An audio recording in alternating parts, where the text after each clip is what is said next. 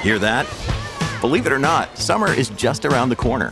Luckily, Armor All, America's most trusted auto appearance brand, has what your car needs to get that perfect summer shine.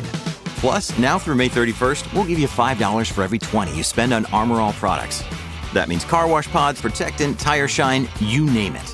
Find out how to get your $5 rebate at armorall.com. Armor All, less work, more clean. Terms apply. When you need mealtime inspiration, it's worth shopping Kroger, where you'll find over 30,000 mouth-watering choices that excite your inner foodie. And no matter what tasty choice you make, you'll enjoy our everyday low prices, plus extra ways to save, like digital coupons worth over $600 each week. You can also save up to $1 off per gallon at the pump with fuel points. More savings and more inspiring flavors make shopping Kroger worth it every time. Kroger, fresh for everyone. Fuel restrictions apply. Another day is here, and you're ready for it. What to wear? Check. Breakfast, lunch, and dinner? Check. Planning for what's next and how to save for it? That's where Bank of America can help. For your financial to-dos, Bank of America has experts ready to help get you closer to your goals. Get started at one of our local financial centers or 24/7 in our mobile banking app. Find a location near you at bankofamerica.com/talktous. What would you like the power to do? Mobile banking requires downloading the app and is only available for select devices. Message and data rates may apply. Bank of America N.A., member FDIC. Mary redeemed a $50,000 cash prize playing Chumba Casino this year. I was only playing for fun, so winning this was a dream come true. Chumba Casino is America's #1 social casino experience. It's serious fun. With over 80 casino-style games to choose from, you too could win life-changing amounts of cash. Be like Mary. Log on to ChumbaCasino.com and give them a whirl. That's ChumbaCasino.com. No purchase necessary. Void where prohibited by law. 18 plus. Terms and conditions apply. See website for details. The voice in the preceding commercial was not the actual voice of a winner.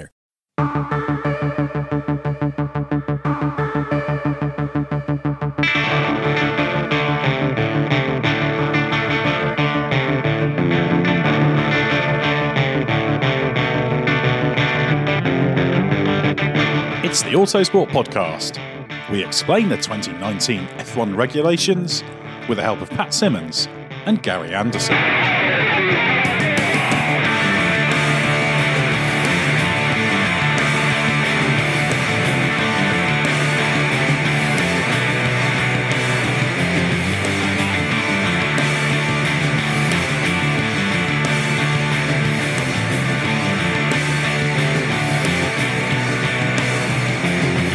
Formula One testing gets underway in just a few weeks, and there's even more eager anticipation than usual ahead of the car launches thanks to the aerodynamic rule changes for 2019. I'm your host, Ed Straw.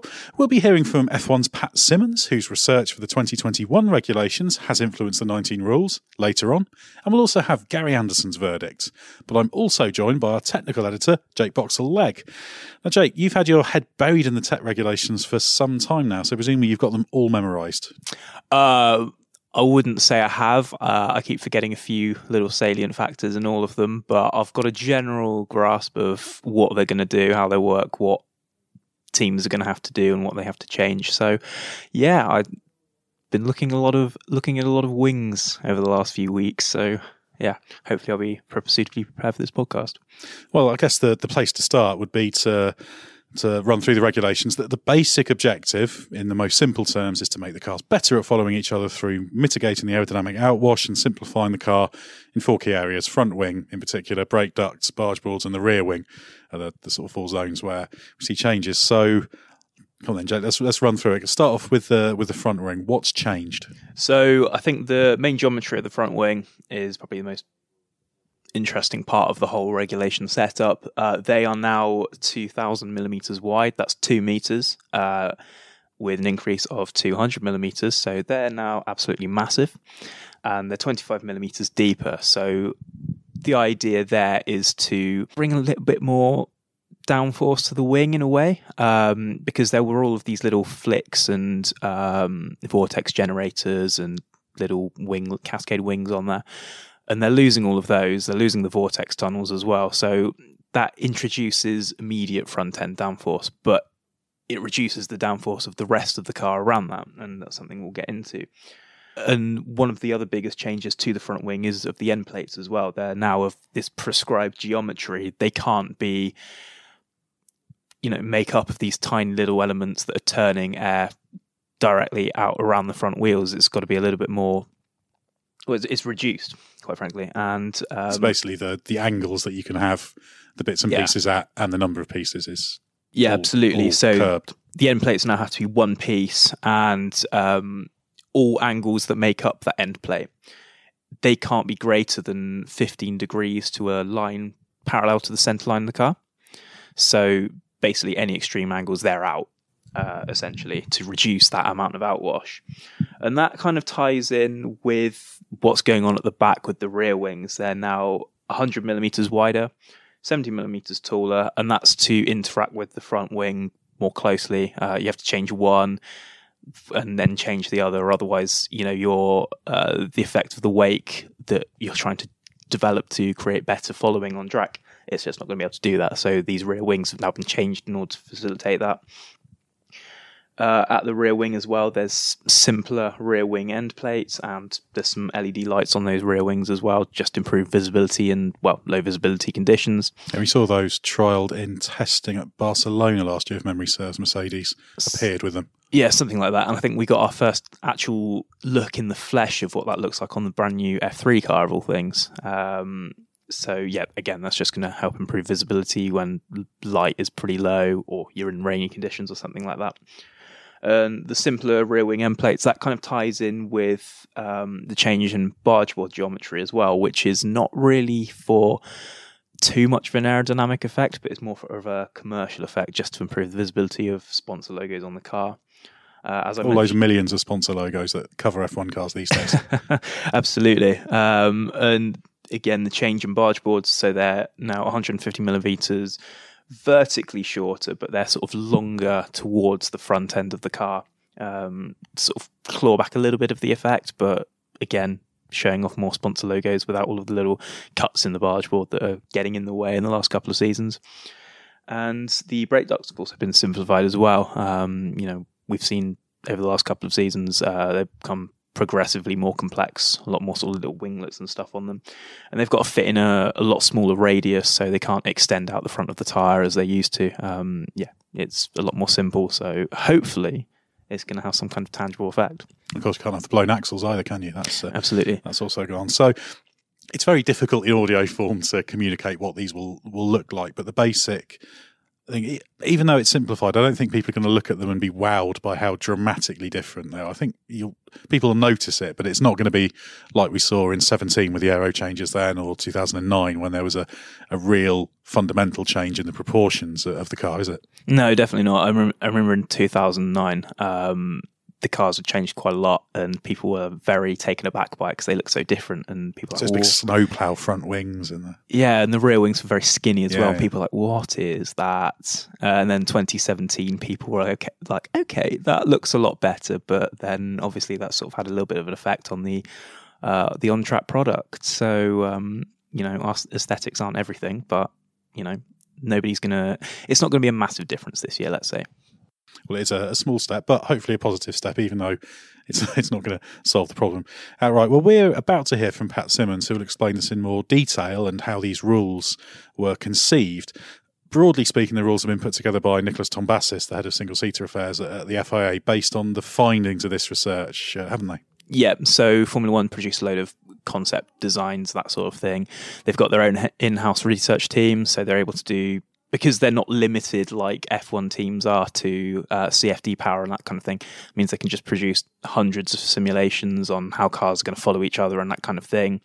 And it's how they've happened upon this rule set. 2021 we expect will be the big one, but the FIA had a look at the F1's research and thought, okay, there are some points that, they're not particularly time sensitive. We can carry them forward as a bit of a benchmark and then see what of 2021 can then continue. So that's sort of how it's come about, really.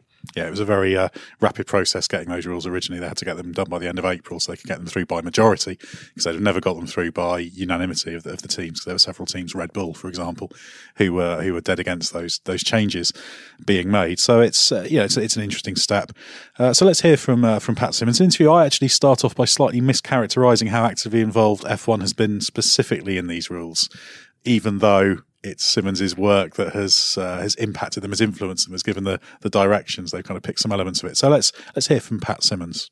Well, Pat, you've been very heavily involved in the research and the creation of the 2019 aerodynamic rules.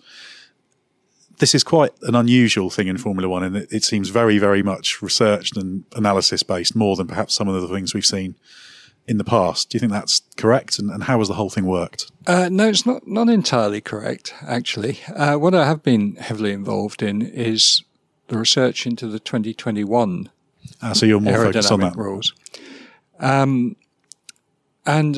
very deliberately, when we started this project, sort of nearly 2 years ago now, 18 months, 2 years ago, we knew that it was a big project and we knew we needed time. And so 2021 was a very logical point to aim for. It was moving into end of the current Concord Agreement or the bilateral agreements, etc. And certainly didn't want to rush into things. You may know I was involved in the overtaking working group that ultimately formulated the Article 3, the bodywork regulations for 2009.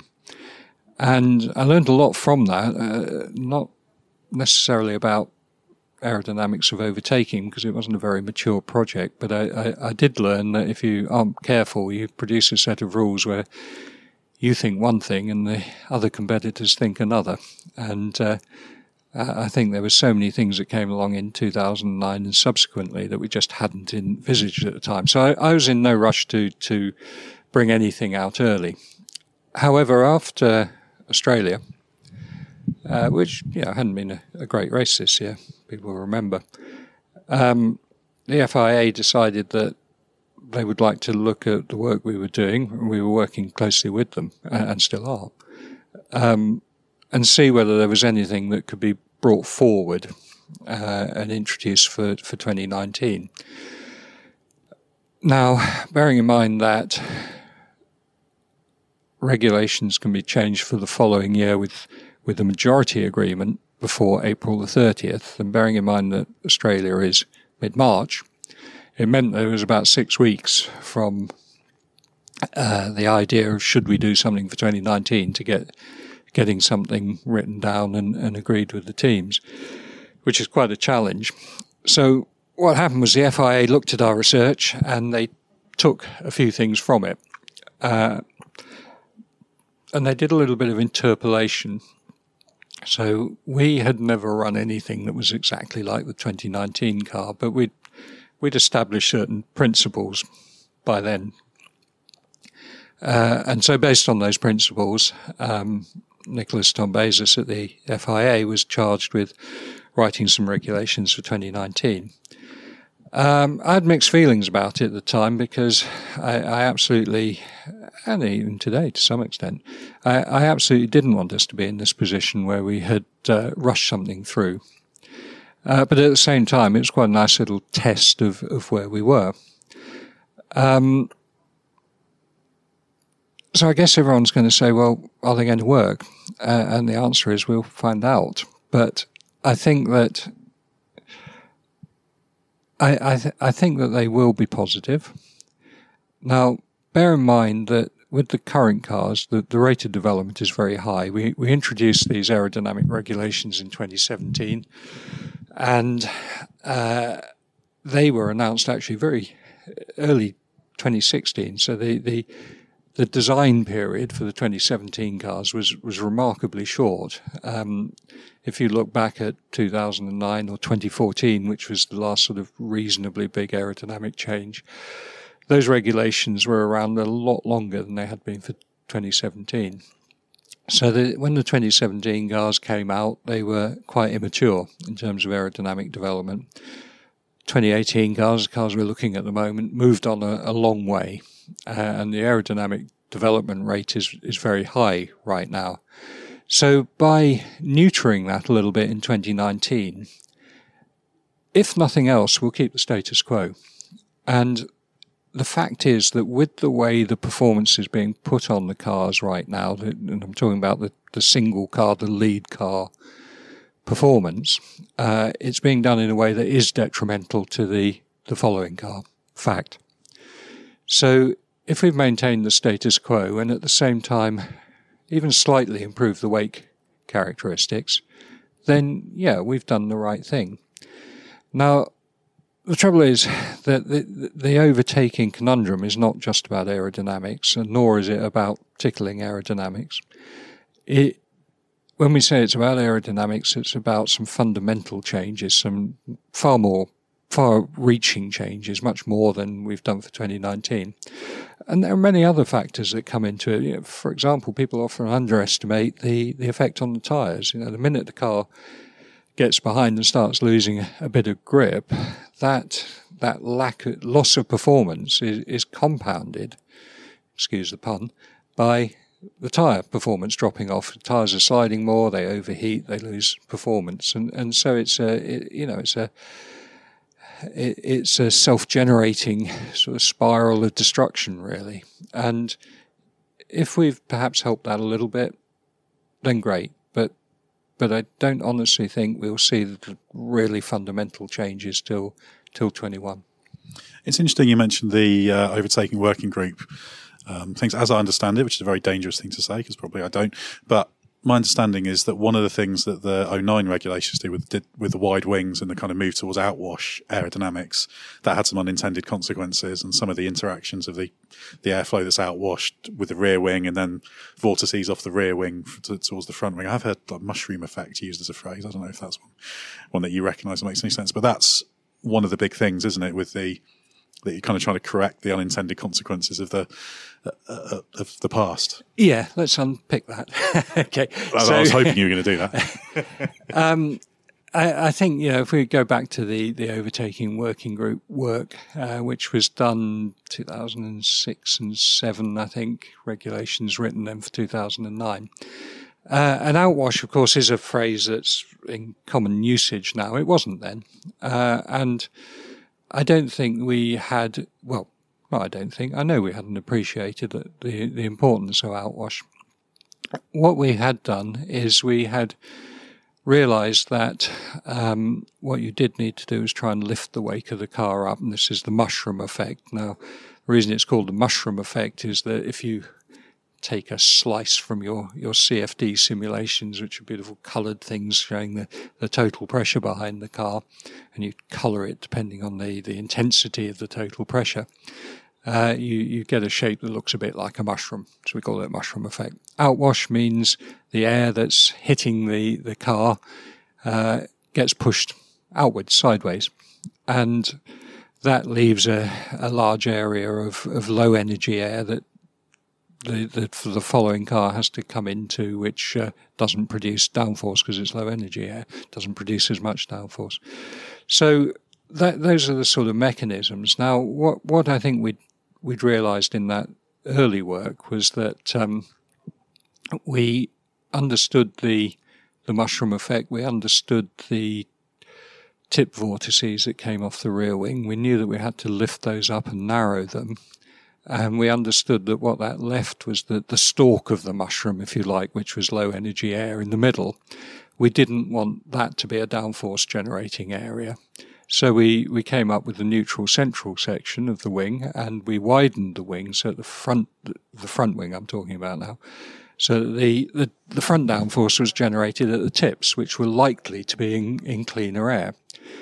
And, those principles we weren't wrong with them, and our current work still suggests that, particularly with the mushroom, it's absolutely what we should be doing.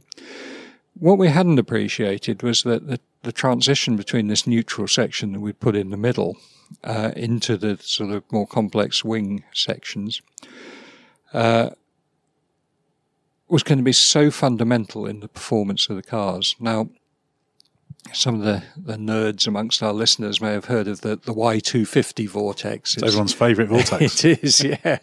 And it's top of my list of my top 10 vortices of the world. Firstly, why is it called the Y250? Well, this central section of the neutral part of the front wing, which is very obvious when you look at the cars, it's the clean bit underneath the nose. It's 500 millimetres wide. Or from the centre line of the car, it's 250 millimetres, the edge of it from the centre line. And in our coordinate system, that means that on the y-axis, it's 250 millimeters out, so we call that the Y250.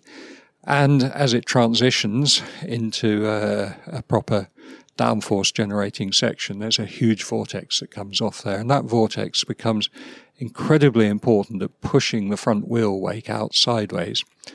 And you combine that with front wing end plates that produce a lot of outwash, and that is where you get your performance, because all this horrible low energy air that's behind the front wheels, instead of it now affecting your lovely racing car, you're pushing it out and trying to affect someone else's racing car, and giving yourself nice clean air to drive through. So I think the interesting thing is that, to answer your question, is that I don't think we appreciated outwash in those days. And it's funny that in 2009, of course, the Brawn was by far the best car at the start of the season, by a long, long way. And the double diffuser was on that car, it was on the Toyota, and it was on the Williams, all of which were performing reasonably well. Toyota particularly made a big step. And I think everyone was looking at the double diffuser, which of course was a large part of it. But I think they were ignoring the front wings, and particularly on the Toyota. Frank Durney, who was looking after technical side of Toyota at that time, I think he had appreciated that the front wing was perhaps as important, and the outwash that they were generating on their front wing was giving them performance that the rest of us probably hadn't seen. And interestingly, there were three people involved in the overtaking working group. There was myself, Paddy Lowe, who at the time was at McLaren, and Rory Byrne, who was at Ferrari. I was at Renault at the time. And when you look at probably the three worst cars of 2009, it was the cars that we produced, because we'd written down what we wanted the cars to look like. And in our minds, that's what we had then led our design teams to produce. Whereas the others who hadn't been so closely involved, they just read the regulations and thought, as they should do, how do we exploit these? So how do you define a hole as not a hole, etc.? All that sort key of to the thing. double diffuser. Yep. But I think the kind of underpinning thing you're saying there is the 19 is very much an interim small step, and it's 21 is the big focus. And the point that we started with, valid about the level of research, because if memory serves, the OWG was a few people getting together. I think each team bunged in 50,000 or something like that, a little bit of wind tunnel time. This is on a different scale, isn't it? What you're able to do now. Yeah, absolutely. You're quite right. The teams did put in some money. I can't remember how much it was. I think it may even be a bit less than that. But it certainly didn't take us far. CFD was, I won't say it's in its infancy, but it certainly wasn't at a level that we can run now. In its CFD, adolescence, shall we say. Yeah, CFD, sorry. Shouldn't use acronyms like that. Computational fluid dynamics, the study of the airflow on a computer without using a wind tunnel. The wind tunnel work we decided we had to have two cars in the wind tunnel. There weren't any big wind tunnels available to us, so we had to go to quarter scale models, which wasn't a great thing to do. Detail in the quarter scale models very difficult, and actually even the separation that we could get still wasn't great. The work we're doing now is orders of magnitude more sophisticated. All the early work is CFD based, but we're using very different CFD techniques. Within the teams, and I don't want to get technical because this isn't a technical podcast, but within the teams, they have limitations in the rules as to how much aerodynamic research they can do. And one of the consequences of this is that they do the computational fluid dynamics, but then they effectively sort of time average the results. So what do I mean by that? Well, for example, when you're driving along in your car on a winter's morning, like we have rapidly approaching us now, and look at the exhaust of the car in front of you. There's probably some steam coming out of it. And you'll see that steam doesn't just come out in a nice steady pattern. It's blowing all over the place as the sort of low pressure behind the car is continually changing. Well, if you time average that, if you took a long exposure picture of it, you'd see a stream that was generally in one direction. But if you're looking at a snapshot, it could be all over the place. So racing cars are not, the flow coming off a racing car is very turbulent. It's popping around all over the place, a bit like that exhaust stream that you might be seeing in the car in front of you. The teams have to time average it for computational reasons. We don't have to. We don't have restrictions on us. So we're doing a lot more study of the unsteady flow around the car. And that's something that's leading us to different results than we would have done in the past. We are doing some wind tunnel work. We're doing it in a very big wind tunnel. We are not actually running 2 cars in the wind tunnel, so we can keep the scale up at 50%. But what we are doing is, rather than just measuring the forces on the car, we're studying the wake behind the car much more importantly.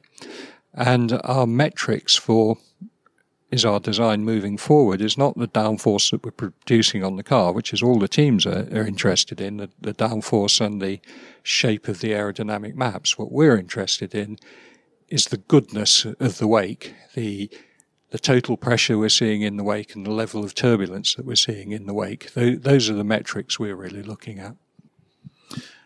And it does sound like the wealth of data you've got there, you're able to perhaps work a little bit more with the consequences that you can get from it. Are you able to experiment with, well, this is the kind of car we create? Because obviously, again, I keep comparing it to the OWG stuff.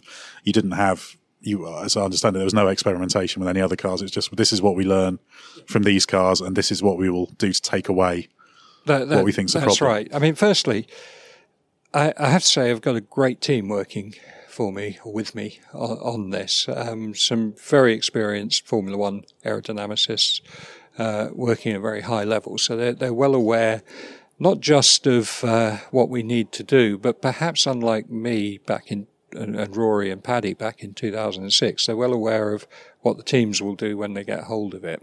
And so we're continually trying to break it, not just develop it, but once we've developed something good, we have a look at how we can break it. And then in addition, yes, we're getting a lot of cooperation from the teams. We're getting a lot of data from the teams. Teams are even giving us on-car measured data from when they're following other cars and things like that. So our level of understanding is, as I say, orders of magnitude deeper than it was when we did this job so many years ago. Well, it sounds like it's a fascinating project, and hopefully will be to the benefit of everybody watching Formula One in the long term. I truly believe it will, and we're certainly working hard at it. Interesting stuff there from Pat Simmons. So, Jake, what's very clear from this is that these rules for 19 really are an FIA initiative. F1 itself is much more focused on the 2021 regulation changes. How do you think we should view what we're going to see from these? Because it's easy to get excited about the changes. What actually is what we're seeing in 2019? Well, it's going to be a baby step, isn't it? It's a step in the right direction. We spoke with Paddy Lowe about this in Abu Dhabi, and he said, it's quite a sort of technical directory way. He said it would be directionally correct, and that the last swathe of rules were directionally incorrect, the ones for 2017. What he means by that is that Formula One took a bit of a step back with improving the on-track product, with improving, the ability for cars to follow each other in a way.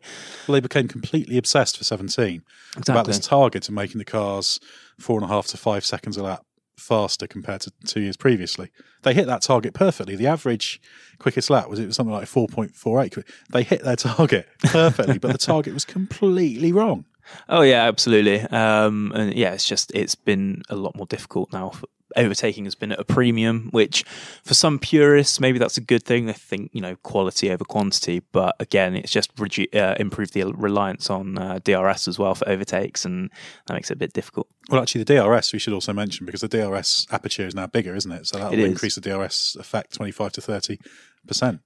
It will, and again, whether we think that's the right direction from Formula One or not, again, it's proved that it works. it creates these overtakes, but there is an artificiality that people don't like. If there was a way to guarantee more overtaking on track without having to do something like that, then sure, I think F1 will go to it. But unfortunately, I don't know if that entirely exists at this point in time. Well, you would hope that the need for the DRS will be tackled, or the need not to have the DRS, I should say, will be tackled in 2021 regulations, because it's always been a band-aid. I mean, there's two ways you can look at it. On the one hand, it is not a great thing. So I don't really like the word artificial, because I think any sporting construct is artificial, so you have to be a little bit careful with that. But it was a band-aid to correct a problem that you lose a chunk of your downforce when following someone, and how successful it is entirely depends on the length of the zone, the configuration of the tracks, etc. We've seen quite a few races where we've had drive-by passes. A few times we have had it creating really good contested braking zones, which when it's worked really well. But it's so from that perspective, I think it's a reasonable solution in the short term. But we should also say it's been around now for quite some time.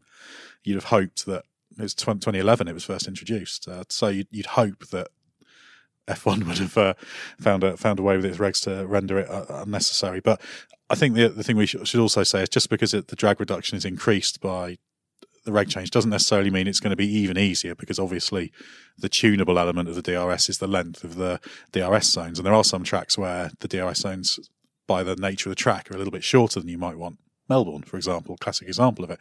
So the positive interpretation is that this will make the DRS more tunable, and therefore you can be a bit more precise with it, and it can work better. The negative view is it's more DRS-y, for want of a better word, and it's not great. But I think overall, if you look at the FIA driving this, I think it is positive they've at least done something, because at the very worst, it's going to stop the problem getting worse in the next 2 years. Yeah, absolutely. Well, what they've stumbled across, and as Pat Simmons alluded to, they didn't realise when they were coming up with the 2009 regulations that outwash was going to be this massive thing. And so of course, they widened the front wing to the full width, and then that creates the outwash, as Pat Simmons talked about, that it's all these because it's never as simple as just the complexity. It's not a uniform airflow. It's all the way the vortices interact and everything. Yeah, exactly. But the thing is, because as Simmons suggests, he was involved with the overtaking working group at the time, and they came up with the regulations. He was responsible for Renault. Paddy Lowe was very much responsible for McLaren, and they both turned up in 2009 testing with in-wash front wings. And it's not something that they ever considered. Everyone turns up with these outwash generating front wings, create these massive clouds of turbulent air that is incredibly difficult to predict. And people weren't really sure what to do with it, and it seems to have created some kind of effect, at least, that makes overtaking more difficult, or makes following more difficult.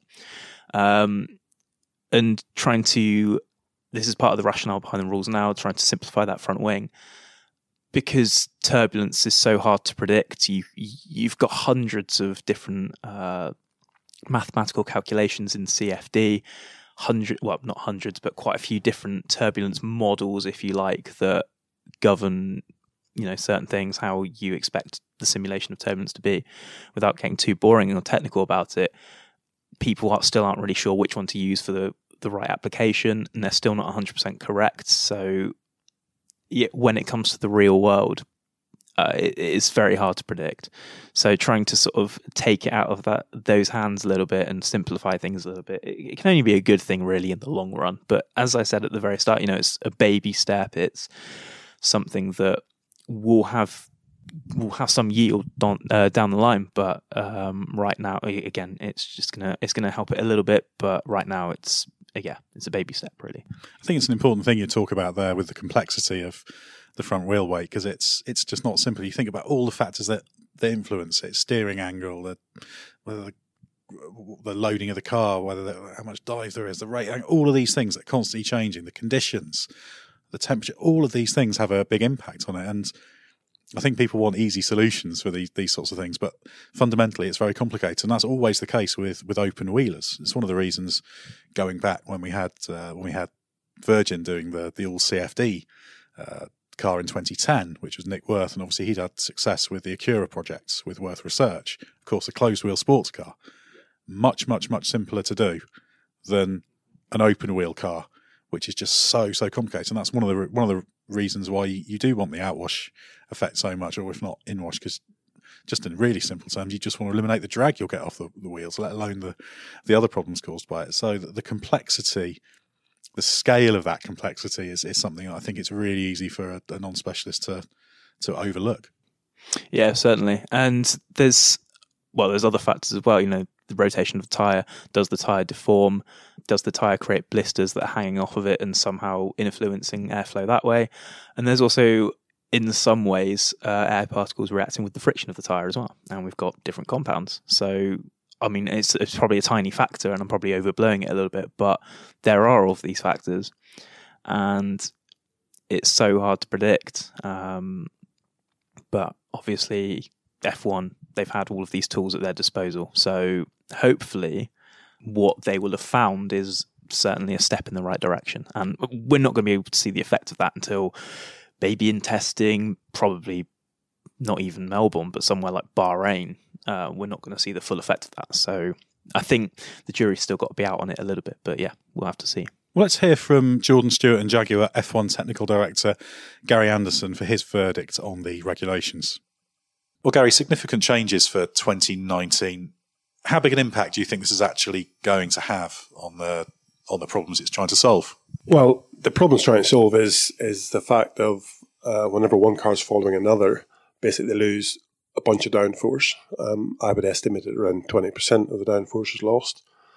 It loses the balance anyway because the front wing gets influenced first, so the car understeers more. Because of that, then the car slides a lot more and the tyres overheat. So, if you spend 2 or 3, 4 corners behind another car, then you start losing tyre grip as well. Now, whenever you look at that 20% that you lose, that's in excess of what the cars from the front of the grid to the back of the grid, the difference in downforce produced by those cars. So you've suddenly got a car that's capable of winning a race, trying to pass the leader, let's say. And Sebastian Vettel, that's with Lewis Hamilton leading the race. Sebastian Vettel catches Lewis Hamilton, sits there, and the minute he's there, he's then driving a Williams. So we asked the question, why would he get past that Mercedes in a Williams? Because it wouldn't happen if you just swapped those two cars. And also during the fact that after 3 or 4 corners he loses more tyre grip, so that deficit becomes even more. So the change in aerodynamic regulations is basically to try and not disturb the airflow so much by the leading car, so that the car following has more downforce. Instead of losing 20%, you might lose 19%. And I think that's probably achievable, but it's still not good enough by any means. So just the characteristics of an open wheel car or a cross section basically going through airflow will disturb it. You can see it in the motorway with a truck. You can see it in the motorway with another car in front of you. You can pull up to the side of a truck and you know what happens. It's you feel it in your car driving along the motorway. So any projectile going through airflow will always influence that airflow to some extent. But what we have now with these front wing end plates, what they call the outwash, it actually makes the car wider than the car really is. There's obviously, you're turning the airflow out around the outside of the front tyres. The barge boards themselves are doing the same thing, turning the airflow outwards around the outside of the rear tyres to help the underflow work. So the aerodynamic influence on the air that you're going through is bigger than the car is. So you're trying to make the car narrower artificially by stopping this outwash. However, you've still got the same car there with the same big tyres, and the rear wing is creating a wake behind it, turning the airflow up in the air. So there's a low pressure wake following the car behind these rear tyres and behind the rear wing, which in turn means that the air pressure around that following car is at a lower pressure than the leading car is seeing. So that's what part of the downforce loss is, and you really won't change that. So it's a token gesture towards the problem. I don't foresee it going away. The fact the following car for me now, the aerodynamic surfaces on it, or the good cars at least, the aerodynamic surfaces on them are working to 99.99% of their potential. And the minute you get a little bit of airflow change, airflow turbulence, those surfaces fall down. So to me, the leading cars, or the best cars, actually have a bigger problem than the worst cars. just from the fact that they don't have such robust aerodynamic surfaces. So the changes on the regulations to stop this outwash will have a very, very small change on the wake behind the leading car as such. But the changes on the front wing, taking away some of the sophistication on it for the following car, will actually be better. So there will be more robust surfaces, and it'll be relying less on vortex generation and manipulation of airflow around the tyres. So I think the following car will be a little bit better than it is currently. The wake from the leading car will still be just as bad. So it'll be a change in the right direction, but it'll be tiny. Will you see it visibly? Pretty tough, I think. And clearly, the research that's gone into this, F1 has done its own research into this. The team led by Pat Simmons has set this direction. The FIA under Nicholas Tombazis has looked into it and come up with these the first version of these rules, which have subsequently been tidied up. So they think it's the right direction. And the teams, 8 of the 10 teams, responded to the request to look into it, and they all agreed that actually the basic premise, the trying to mitigate the outwash and the slight simplification, they all think it's kind of the right direction. So it's positive that at least it's the right sort of way, isn't it? And this is, I guess, a very small preview of what we can expect for the 2021 rules, which are going to be pretty substantial in terms of what they mean. So positive in that regard, that rather than just waiting for another few years, they brought forward a few easy to bring forward things for 19 to at least mitigate the problem, even if it's slight. I think that's correct. I mean, what we've got to remember is that there's going to be 1,000 engineers in all these teams trying to exploit those regulations to the maximum.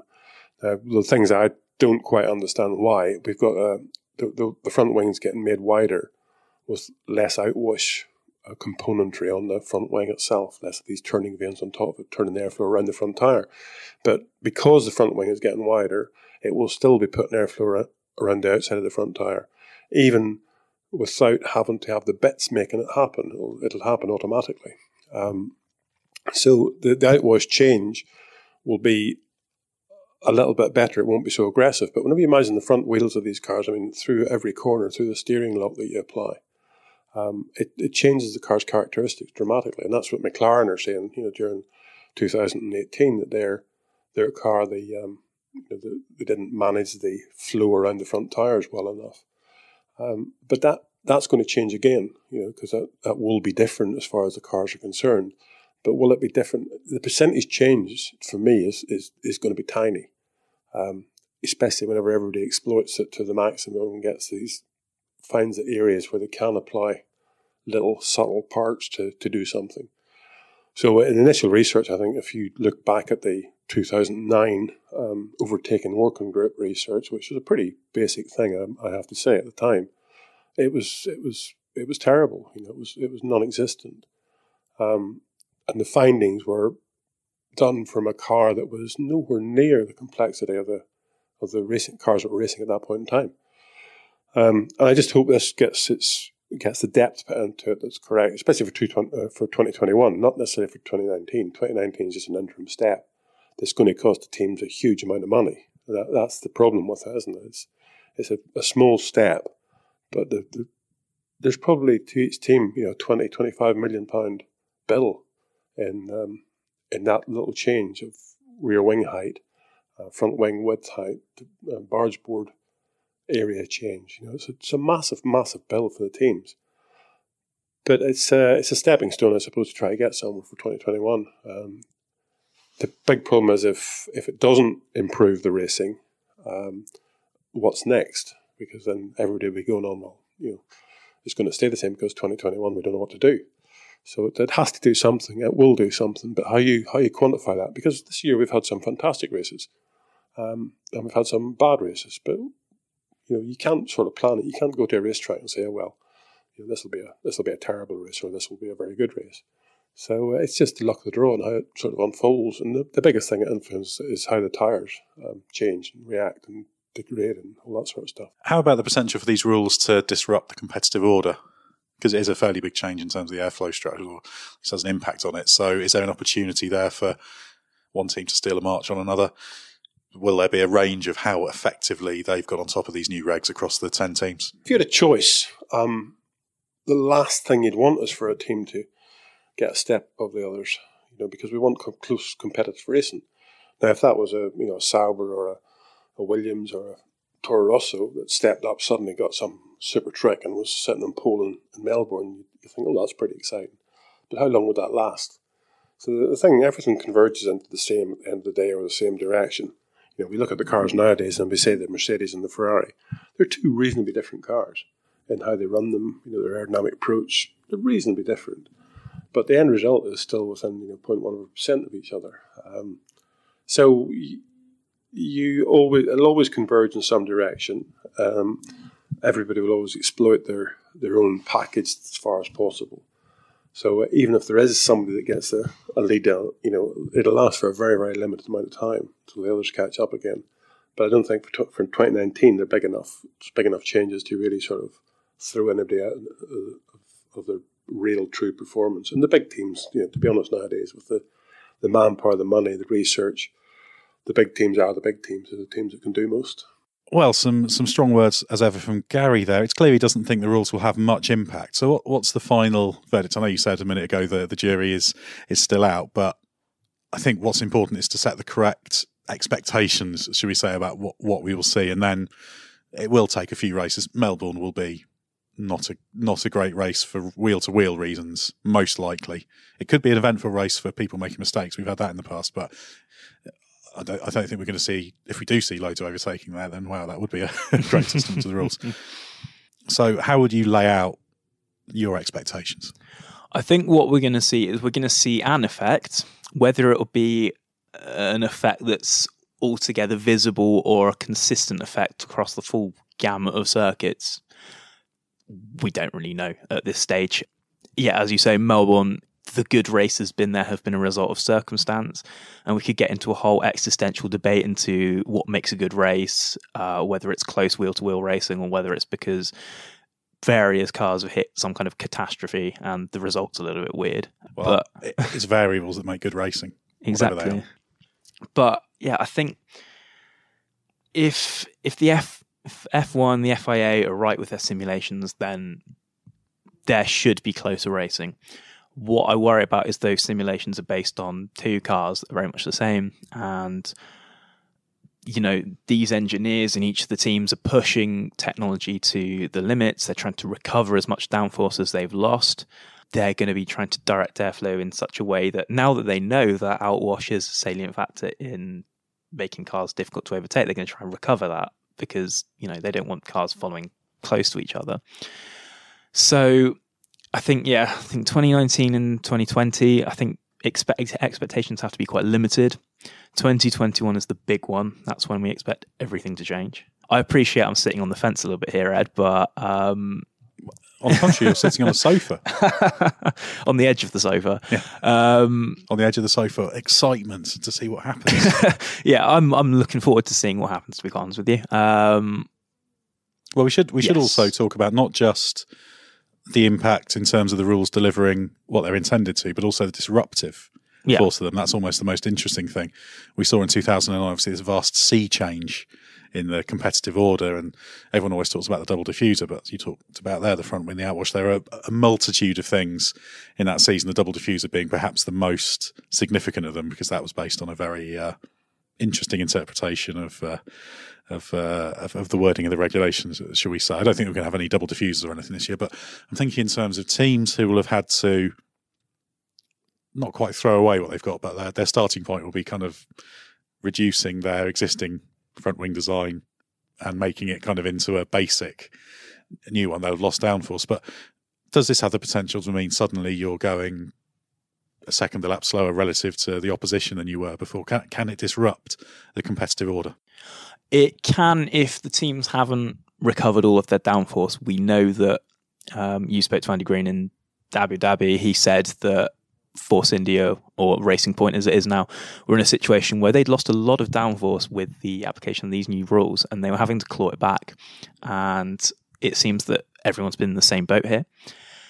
There has been a lot on the table to recover, and how the teams perform is relative to how they recover that. If they're able to put their car through a program, whether able to come up with ways of recuperating that downforce, that's going to be crucial to their success. If there's a top team that has got it wrong with the design and hasn't been able to do that, then they're going to be behind the 8 ball. They're going to have a dreadful pre-season testing, and we're going to be talking about a very strange order.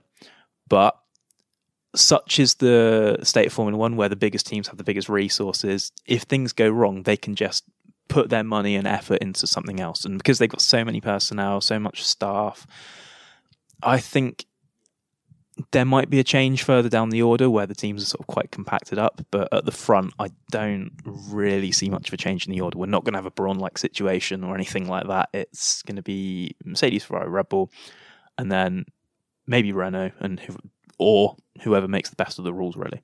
Yeah, I'd have to agree with that. One of the big reasons for that is just simply that the rule changes aren't that big, and the changes that are being made are fairly prescriptive. So the basics of your front wing are pretty well set immediately, so there's not vast amounts you can do. So everyone's going to be shuffling broadly in the right direction, or the same direction from the off. So yeah, I'd be surprised if anyone has a disaster, but you never know. One of the things that Gary Anderson always talks about is that nobody understands 100% of what makes their car good. And you can have a really successful car that might have some inherent flaw in it, but that is just not relevant. It's covered up by some other aspects, by other aspects of the car, not necessarily in pace, but it's just a weakness that doesn't matter. And then these little adjustments, sometimes they can expose something that you just had no idea was a weakness. So that's always the interesting thing. But yeah, I wouldn't be holding my breath for anything spectacular. No, definitely not. Again, I'm looking forward to seeing what these new rules do. I'm looking forward to seeing them as a bigger picture, as a step towards 2021, where, again, things are expected to be all changed.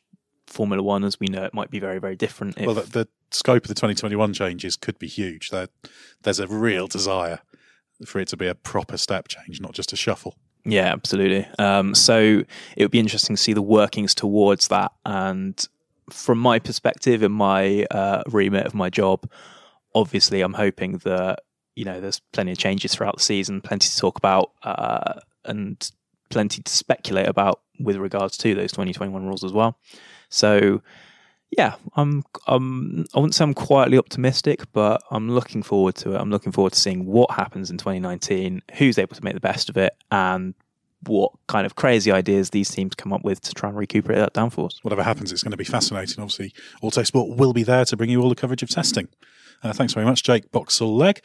Please check out autosport.com for all the latest news from F1 and the world of motorsport, and try our Plus subscriber area, where for a small fee you can read the world's best motorsport journalists.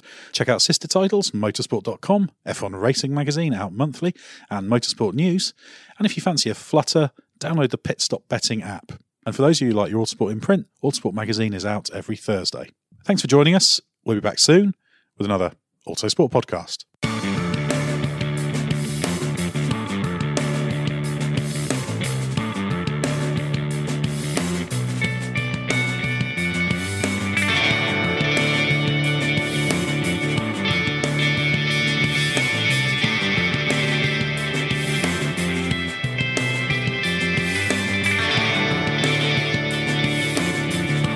Music is 6am by Trilo, written by Marcus Simmons. See soundcloud.com/Trilo Music.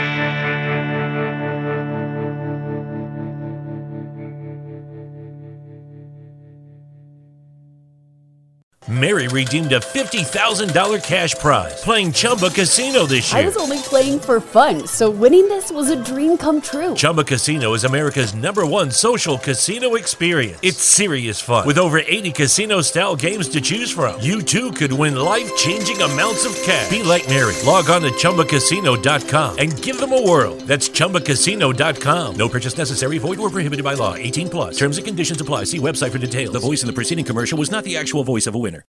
American Giant is the leading manufacturer of American-made clothing. When you choose American Giant, you are saying yes to clothes made under the highest standards, ones that support sustainable jobs, living wages, safe working conditions, and use high-quality materials. Plus, they have a full range of timeless durable basics for men and women. Wear your values in the new year. Get 20% off with code NY23 at American-Giant.com. That's 20% off at American-Giant.com. Code NY23.